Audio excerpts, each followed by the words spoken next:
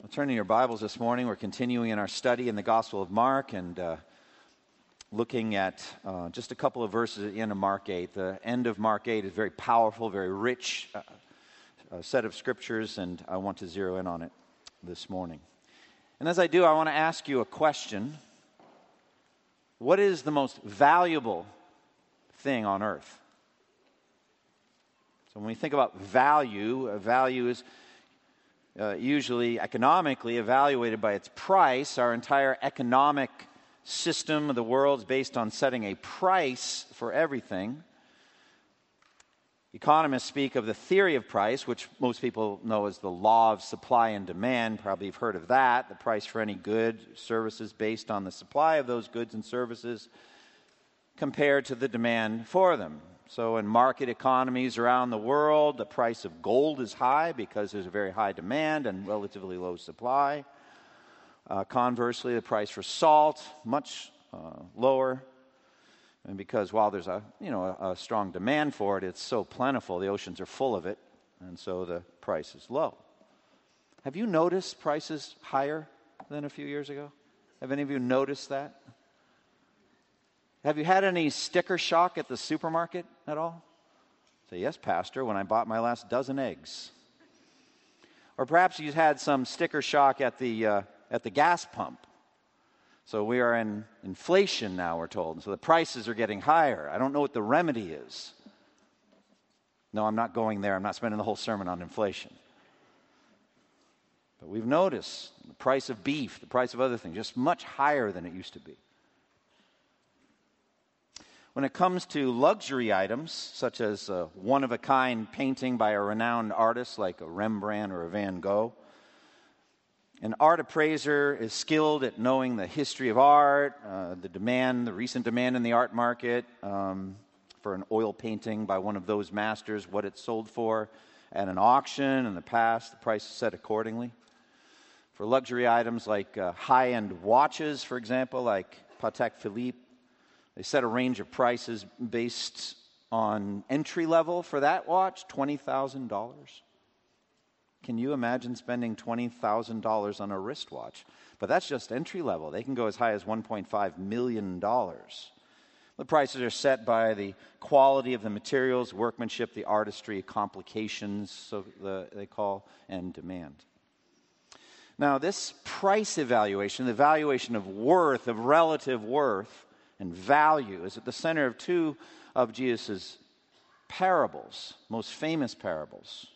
They're Matthew 13. The kingdom of heaven is like treasure hidden in a field. When a man found it, he hid it again, and then in his joy went out and sold everything he had and bought that field.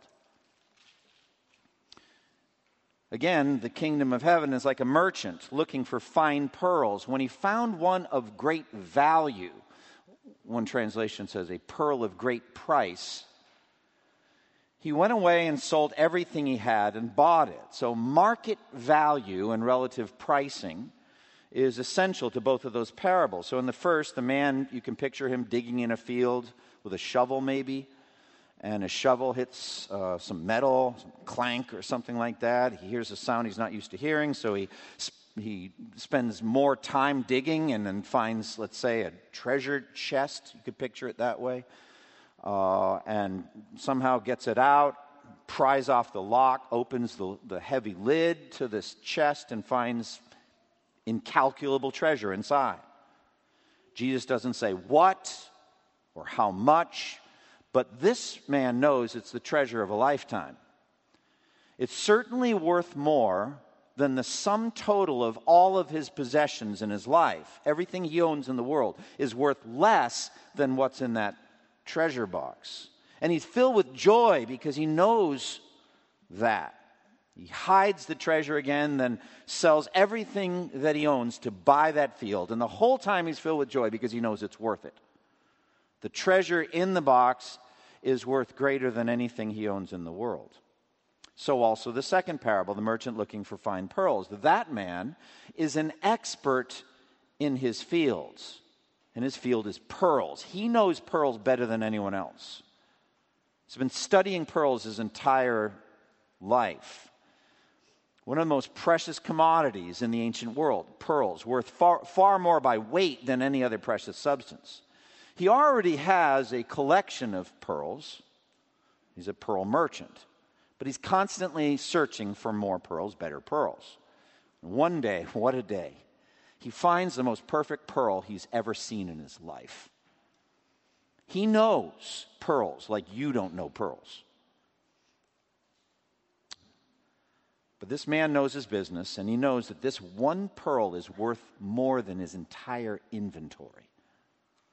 And so he sells all of those pearls so that he can have enough money to buy this one pearl. Gladly sells it to buy this one pearl. Now, what is the treasure hidden in the field? What is the pearl of great price? Well, I would argue it is Jesus Christ himself. It is the kingdom. So I've heard, so it is. Jesus is worth more than anything that we have in this world. Our salvation depends on that kind of valuation, of valuing Christ and his kingdom above the entire collection of goods and experiences there are in this world. The merchant's mindset, valuation, pricing, esteem, weighing, all of these skills tell you Jesus is worth everything. But maybe a corollary of that whole analysis is the estimation of the worth of our souls, our eternal souls. We need to do the same kind of relative valuation, comparing the worth and value of our souls to the things that we could gain in this world. What is the marketplace, the market price for your soul? And that's what these two verses ask. Look at verse 36, 37. What would it profit a man if he should gain the whole world, yet forfeit his soul? Or what can a man give in exchange for his soul? So at the end of your life of achievement, let's say, you will stand before Christ and give him an account on Judgment Day. The issue hanging in the balance on Judgment Day is the eternal destiny of your soul. The central point of this text and of my sermon is this: your soul has infinite worth, infinite value, more than the net worth of the entire world.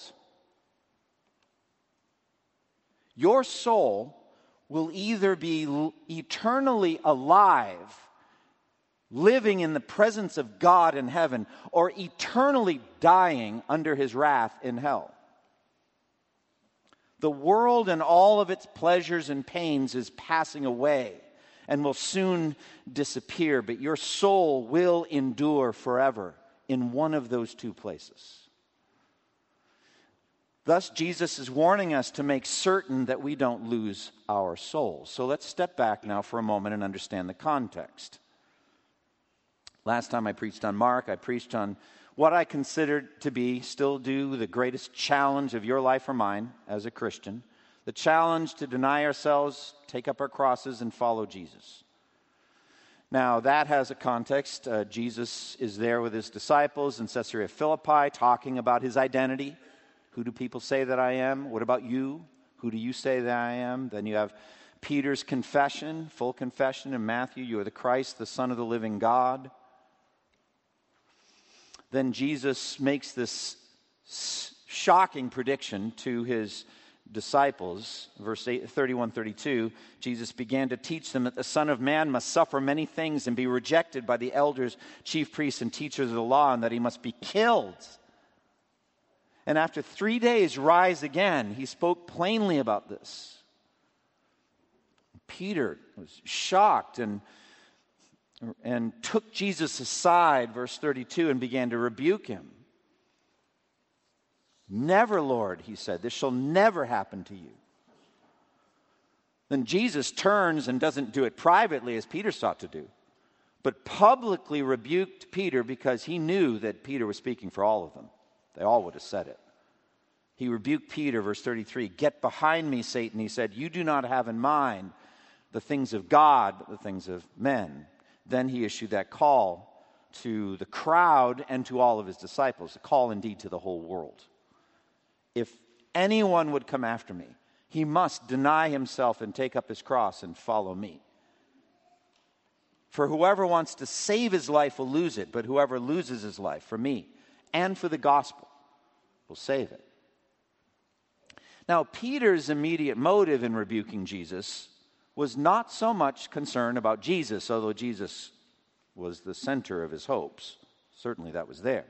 But we have to imagine that his concerns were selfish. Peter's conceptions of his own future were wrapped up in Jesus the King, Jesus' kingdom, as he understood it.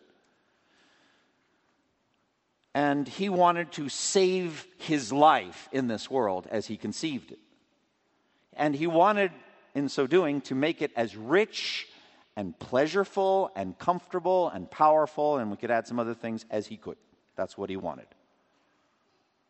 And Jesus said to him, "You do not have in mind the things of God, but the things of man. You're thinking in a human way about my kingdom, not in God's way." So, as we walked through last time, he gave this call.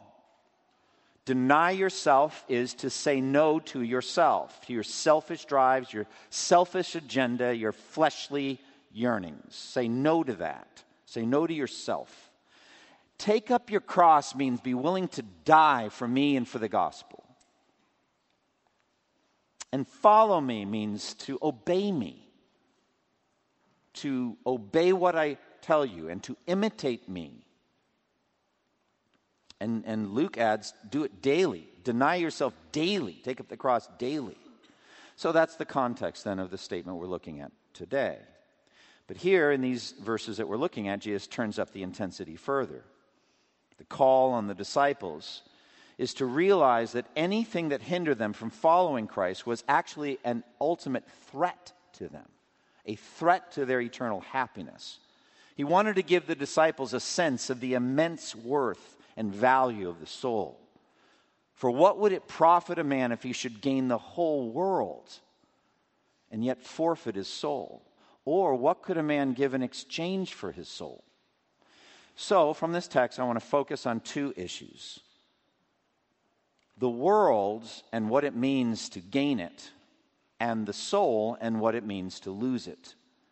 Then I want to zero in on Jesus' two questions. What would it profit a man if he should gain the whole world and yet forfeit his soul? And what would a man give in exchange for his soul? So I want to seek to sharpen these questions to a fine point. I'm going to urge you to be absolutely certain that your soul's final state is of the utmost importance to you, that you have a proper valuation of your soul.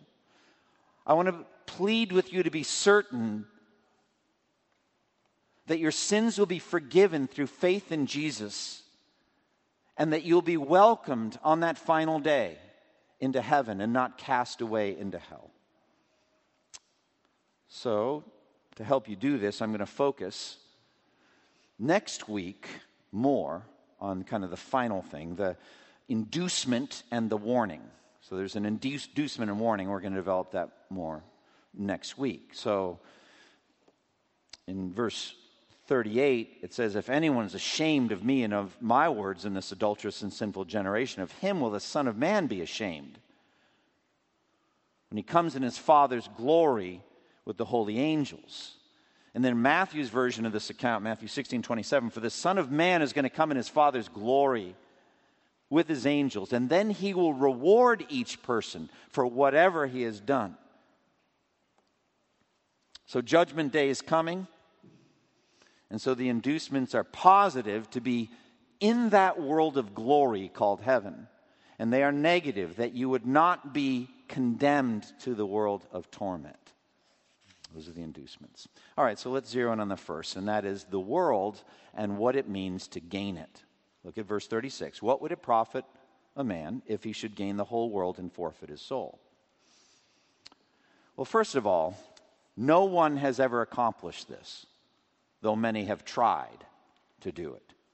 Jesus is clearly using hyperbole. He's using an exaggerated statement to make a point. Many empire builders of all ages have sought to control the world and have been unable to do so. The largest empire in history by sheer landmass, contiguous landmass, was that of Kublai Khan, Genghis Khan descendant. The Mongolian Empire in the year 1260, that was the peak. 12.8 million square miles, larger than the Soviet Union, 5 times larger than the empire of Alexander the Great. However, for all of that, they only achieved 24.6% of the habitable landmass of the earth, which has 52 million square miles of habitable land. So they tried, but that's as far as they got, and they didn't hold it for long. Others have sought to just kind of corner the market on one little part of the world. Like John D. Rockefeller's Standard Oil Company, at its pinnacle of influence, owned 90% of the petroleum industry in the world. Well, what would that be worth today? 90% of the petroleum industry in the world? As a result of that control, he was the first billionaire in the world. As a result, some valuations of John D. Rockefeller's fortune put him at present value of $420 billion. Perhaps the richest man in history. Depends how you read it. So he, for a little while, controlled most of the oil, just the oil. During the age of the great American industrialists, the titans of industry were always seeking a monopoly in one form or another. Railroads with the Vanderbilts, Carnegie with his steel, J.P. Morgan with his finance. But no one could control it all in any of those areas, even though they tried to do it. But Jesus is saying, even if you could gain the whole world, if it cost you your soul, it wouldn't be worth it. Now, the world is attractive. You should admit it. Certainly, Psalm 73 speaks a beautiful theological truth in verse 25. Whom have I in heaven but you, and earth has nothing I desire besides you. Well, that's beautiful, and it's true ultimately. But frankly, the world is alluring. It is appealing. The world has some natural attractions to us that are not corrupt. The world is physically beautiful. The beauty of the earth. There's the pleasures of food and travel and entertainment and hobbies. A good novel, exciting movie, an absorbing board game, sports, things like that. The value of the esteem of other people, the satisfaction of earthly successes in business or in academics or athletics or other fields of endeavor. All of those should be enjoyed as good gifts of God. But any and all of them can become idols if they become the reason for your existence. But when we talk about the allure of the world, the lusts of the eye, the lusts of the flesh, the boastful pride of life, 1 John 2 talks about that, the allure, all of those things are ultimately empty. Like power, for example. The most powerful military conqueror and most successful military conqueror in history, Alexander the Great, never lost a single battle, 12 years of campaigning, never lost a battle. But at the end of his conquest, and he didn't want to stop, but his army mutinied way out near the Indus River in India. They were done, battle after battle. He just sat down and wept that there were no more battles to fight. Picture him weeping there and ask him what pleasure all this conquest brought him. And he was dead soon after that. What about wealth? The wealthiest man from the ancient world was a king named Croesus, the king of Lydia in modern-day Turkey. He ruled from 560 to 545 BC.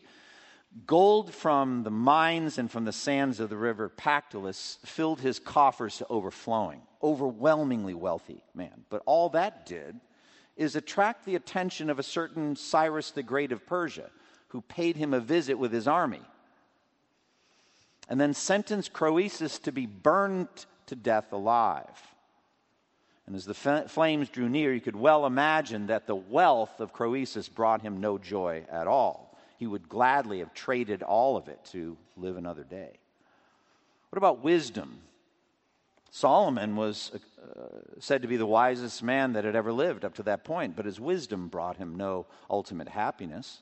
He wrote in Ecclesiastes 1:18, "For with what much wisdom comes much sorrow. The more knowledge, the more grief." Some of the most brilliant, some of the most intelligent people in history have struggled intensely with depression and mental illness. Then there's fame. I don't actually know why anyone would want that. But I remember thinking about fame when back in 1992, the Olympics in Barcelona, they put together the dream team, the basketball team, had Michael Jordan. And a documentary was made about the dream team, and he was walking along the street, and the camera stopped and then panned back, and there was this huge, I don't know what you call it, like poster, but it wasn't even that, hanging down the side of a 6-story building of Michael Jordan dunking. So there's the real Michael Jordan under this massive 6-story big poster. And he just kind of looked up at himself dunking. But if you look at famous people like him, like he couldn't go out of the hotel room at night without being mobbed like a rock star. And some famous people are like constantly hounded by paparazzi and all that, would yearn for a simple life of obscurity. Wasn't all that it was cut out to be. What about pleasure? In a world craving pleasure, some people, it seems, have cornered the market on hedonism. They just go from one kind of pleasure site to the next, and they just drink in the best foods, finest of wines, the most beautiful scenery. I remember reading a book by a venture capitalist, Tom Perkins, who sank $150 million into what was at that time the largest privately owned sailboat in the world. That was his goal, the Maltese Falcon. But the pleasure of that distinction apparently lasted only 1 year because some other mogul built a bigger one. And then Tom Perkins sold his, so it just didn't bring him much joy after that. Then there's beauty, physical beauty. I think about Hollywood movie stars, female movie stars who are willing to trade their health for constant cosmetic surgery to stay in the game. But they can't kind of oppose the continual march of time. I wonder if there are some that have seen their beauty fading and seen spots in movies being given to younger starlets, and they know their moment has passed, and how depressing that is. All of these allurements are part of God's physical world. None of them are evil in themselves, but all of them have led countless souls astray in their quest. What does it mean to gain the world? It's power, wealth, wisdom, fame, pleasure, beauty. Death stands over every one of these and turns them all to dust in the wind. But how much more agony would come to the damned when they consider for what paltry things they exchange their immortal souls. Now, Satan is willing constantly, in some way, to stand and broker a trade. Remember the temptation of Jesus. He offered him all the kingdoms of the world and their splendor. He would have given the entire world to Jesus, but Jesus didn't accept it. There's a famous story, well known, of Dr. Faustus, Faustian bargain, the whole idea of selling your soul to the devil. Dr. Faustus, in that book, he makes a deal with the devil in exchange for his body and soul that he gives to the devil. In the end, the man is to receive supernatural powers and pleasures, successes for 24 years.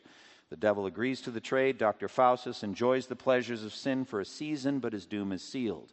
At the end of the 24 years, Faustus attempts to thwart the devil's plans, but he meets a frightful demise nonetheless. So in common speech, when somebody's doing really, really well, sometimes you'll hear it's like they must have sold their soul to the devil for it, something like that. That's where that whole idea comes from. Now, I want you to know, theologically, Satan has no such authority to make a trade. Satan is going to be very busy on Judgment Day. He will be condemned to the lake of fire himself. He has no such power. But he is the one behind the world system that's alluring souls astray. That's what it means when it says the whole world lies in the power of the evil one. So that's the world and what it means to gain it. What is the soul and what does it mean to lose it? What is your soul? Well, it's more than merely your inner self, like your true self or your very self, something like that. The idea by that is that by pursuing worldly things, money, fame, power, pleasure, you'll no longer be true to yourself. You'll kind of lose your true identity, kind of thing. You'll stop being the person you want to be. None of your friends that you grew up with will know you anymore. They won't recognize you. You'll have a big head. You'll have been changed. Well, all of that's true, I think, usually. But that's not what Jesus is talking about. Not at all. For he goes on to discuss the terrors of Judgment Day after the second coming. I think it's more than just your physical life, just being alive. The ESV in Matthew 16:26 gives you that sense by its translation. For what would it profit a man if he gains the whole world and forfeits his life? Or what shall a man give in return for his life? Well, I understand that's a valid way to translate the Greek word behind it, but I don't think that's what Jesus is talking about here. A number of years ago, I came across a story by Leo Tolstoy, How Much Land Does a Man Need? And I've quoted it a number of times in a number of sermons. I'm not going back through it again. But in that story, the central character, Pahom, is just constantly moving on to get a bigger and bigger and bigger chunk of Bashkir land and ends up literally physically dying and by the effort. And they take the shovel that he carried with him in the circuit as he was going along this land, and they dug 6 feet down and buried him, and that answered the question Tolstoy was asking. How much land does he need? That much. Enough to bury him. Well, again, I don't think this is what Jesus is referring to. It is true that the pursuit of these things can have detrimental physical effects on you. It might even lead to your death. But that's not what Jesus is talking about here.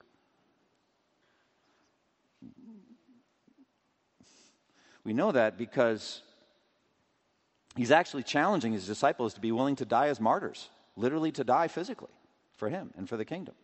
There will be some, his apostles, most of them did die as martyrs. So that doesn't make sense. It doesn't line up. That's not what he's talking about, your physical life on earth. Whoever wants to save his life will lose it. Whoever loses his life for my sake will find it. So that's not what he's referring to. No, the soul of verse 36, Mark 8:36, is more than that. The soul is that core center of your being, the immaterial part of you that is able to have a love relationship with God, both now and eternally. It is able to be conscious, aware, it knows and can relate to and love God. That's what the soul is. It makes you the person you are, unique.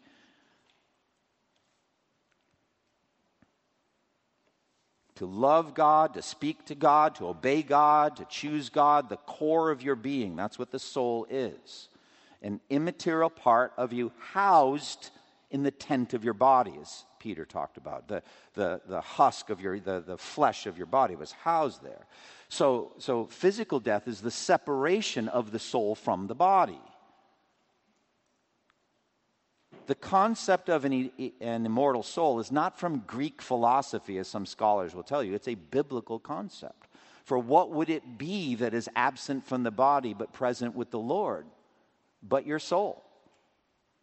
So there is an immaterial part of you that's housed in your body. That's your soul.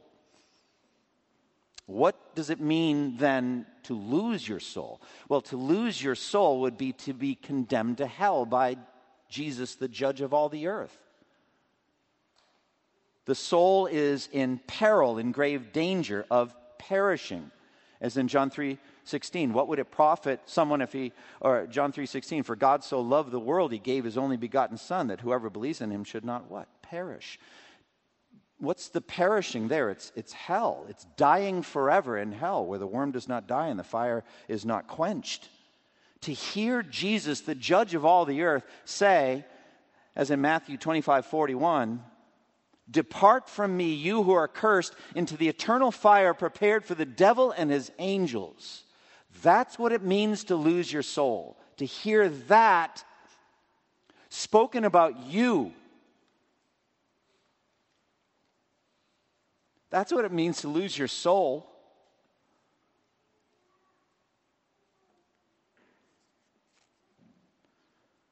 In Luke 16, the rich man was in agony in hell.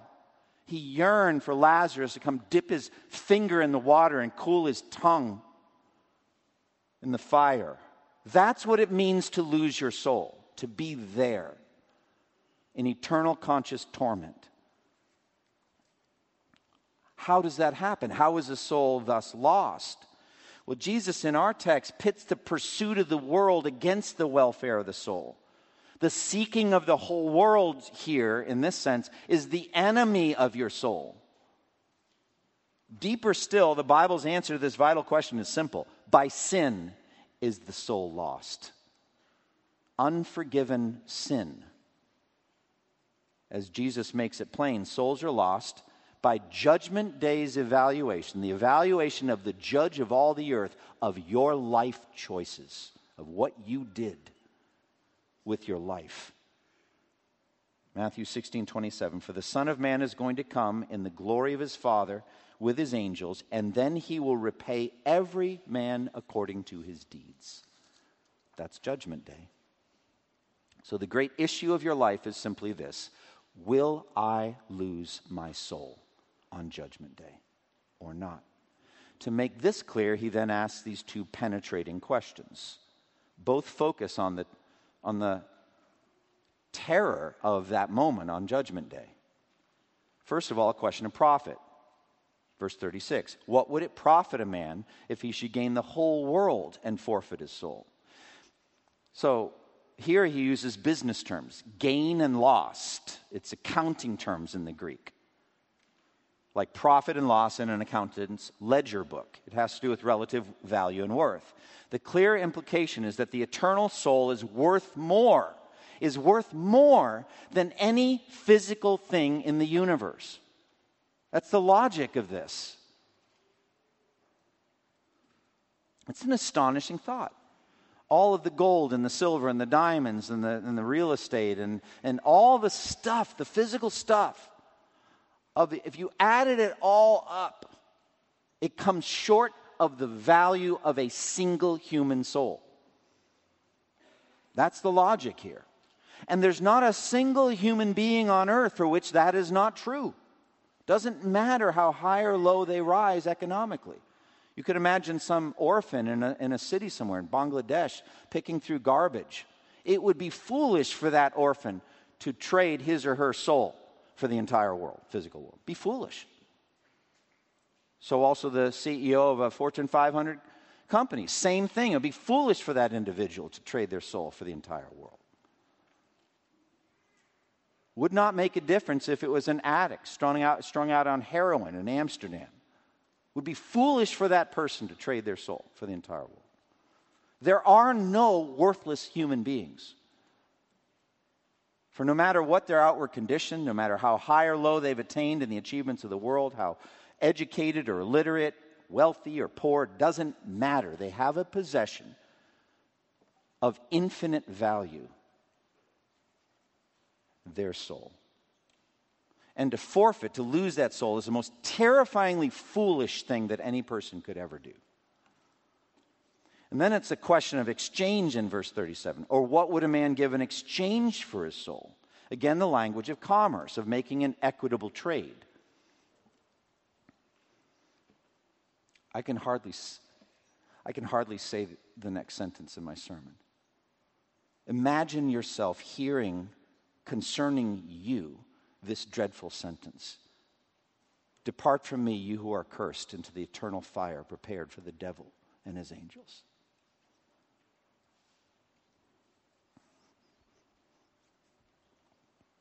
And then a holy angel is dispatched to tie you hand and foot and throw you outside into the darkness where there'll be weeping and gnashing of teeth. The horror of it comes crashing down. You can scarcely believe that it refers to you. You always tried to be a good person. Basically a good person, but none of that means anything. You cherish memories of good deeds or religious moments in your life, or a notion that a God who condemned people is not a God you wanted to be with anyway. All of these things don't mean anything at that moment. All of that reasoning will be blown away like a wispy cobweb at that moment. For now the sentence has been spoken of you. And as you're nearing the searing heat of the lake of fire, what would you give in that moment in exchange for your soul? Now, of course, it'll be too late then, because you'll have nothing to give. Everything you thought was yours wasn't yours. It was a stewardship. It's all been taken from you. But imagine, just for argument, that it hadn't. Suppose you still retained your the lot, all of it, still yours. What percentage of it would you give at that moment? Up to half for your soul? What would you give in exchange for your soul at that moment? What wouldn't you give? That's the point here.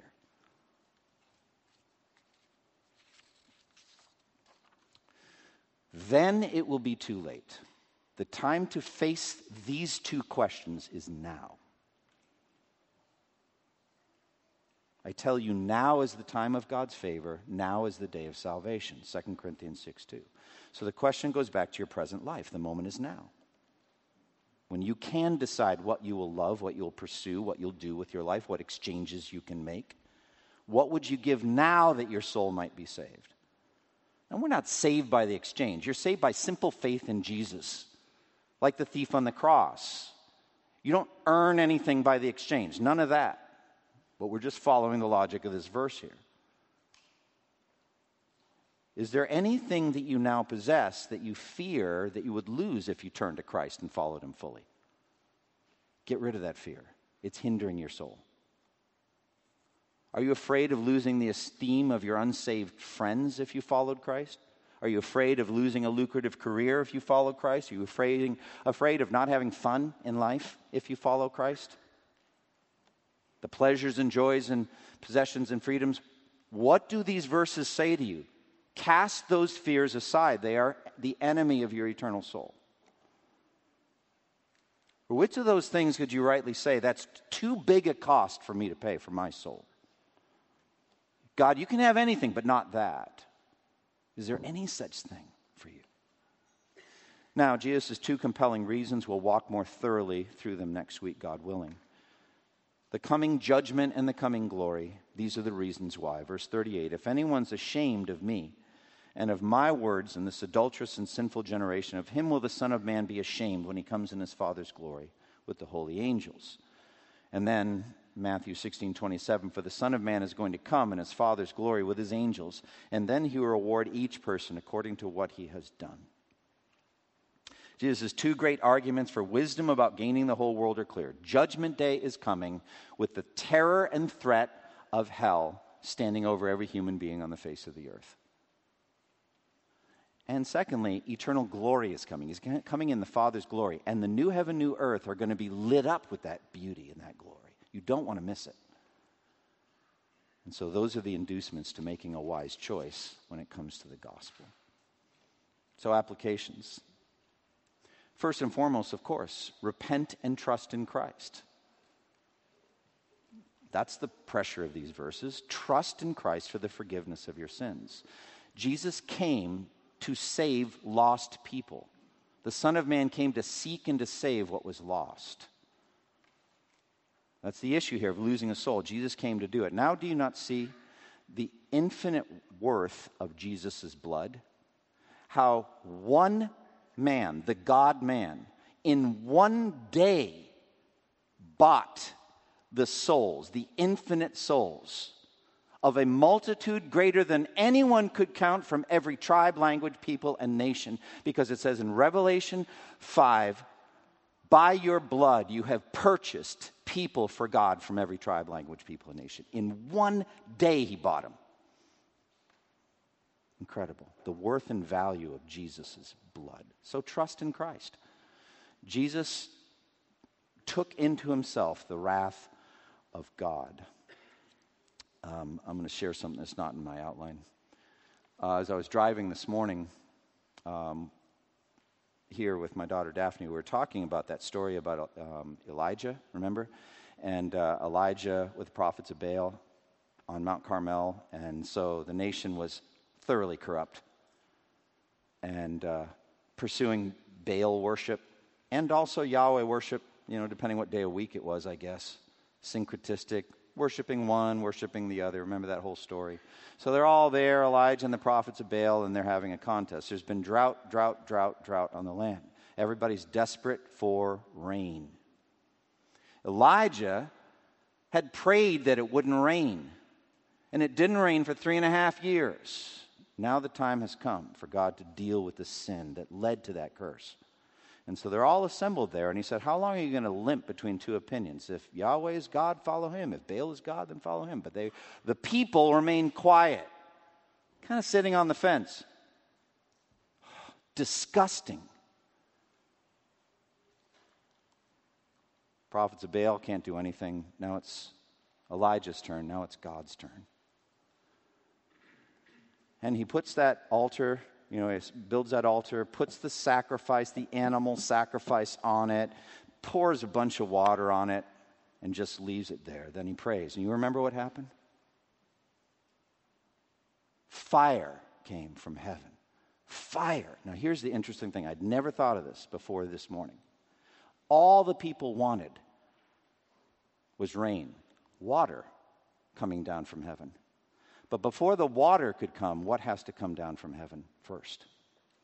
Fire. Fire. The holy wrath of God on that sinful people. But do you see where it came down? What did it come down on?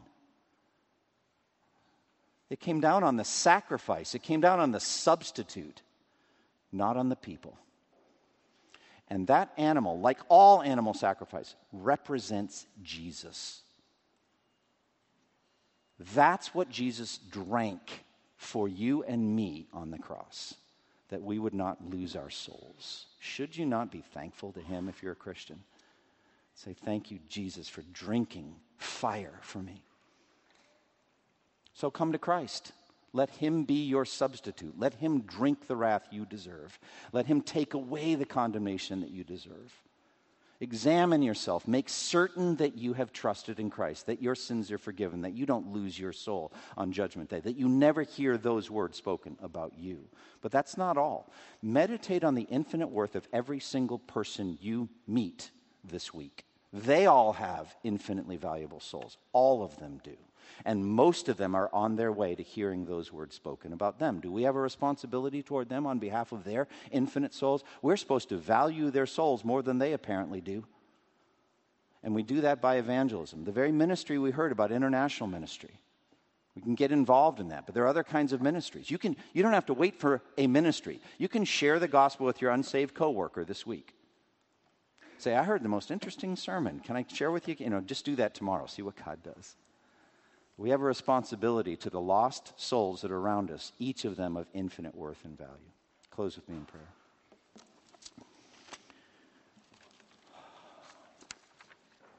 Father, we thank you for the beauty and the perfection and the power of your word of God, living and active, sharper than any double-edged sword. We pray that it would penetrate into our souls and save us. Save us from sin, save us from condemnation, oh Lord. And then, Lord, send us out, unleash us, help us to take these ideas and share them with people who need to hear them, who desperately need to hear the truth. We are accountable for the people you brought into our lives. Help us to tell them the truth. In Jesus' name, amen. Hi, this is Andy Davis. I hope that you've enjoyed this sermon. For more of my resources, please go to twojourneys.org, and may the Lord Jesus Christ bless you as you continue to serve him.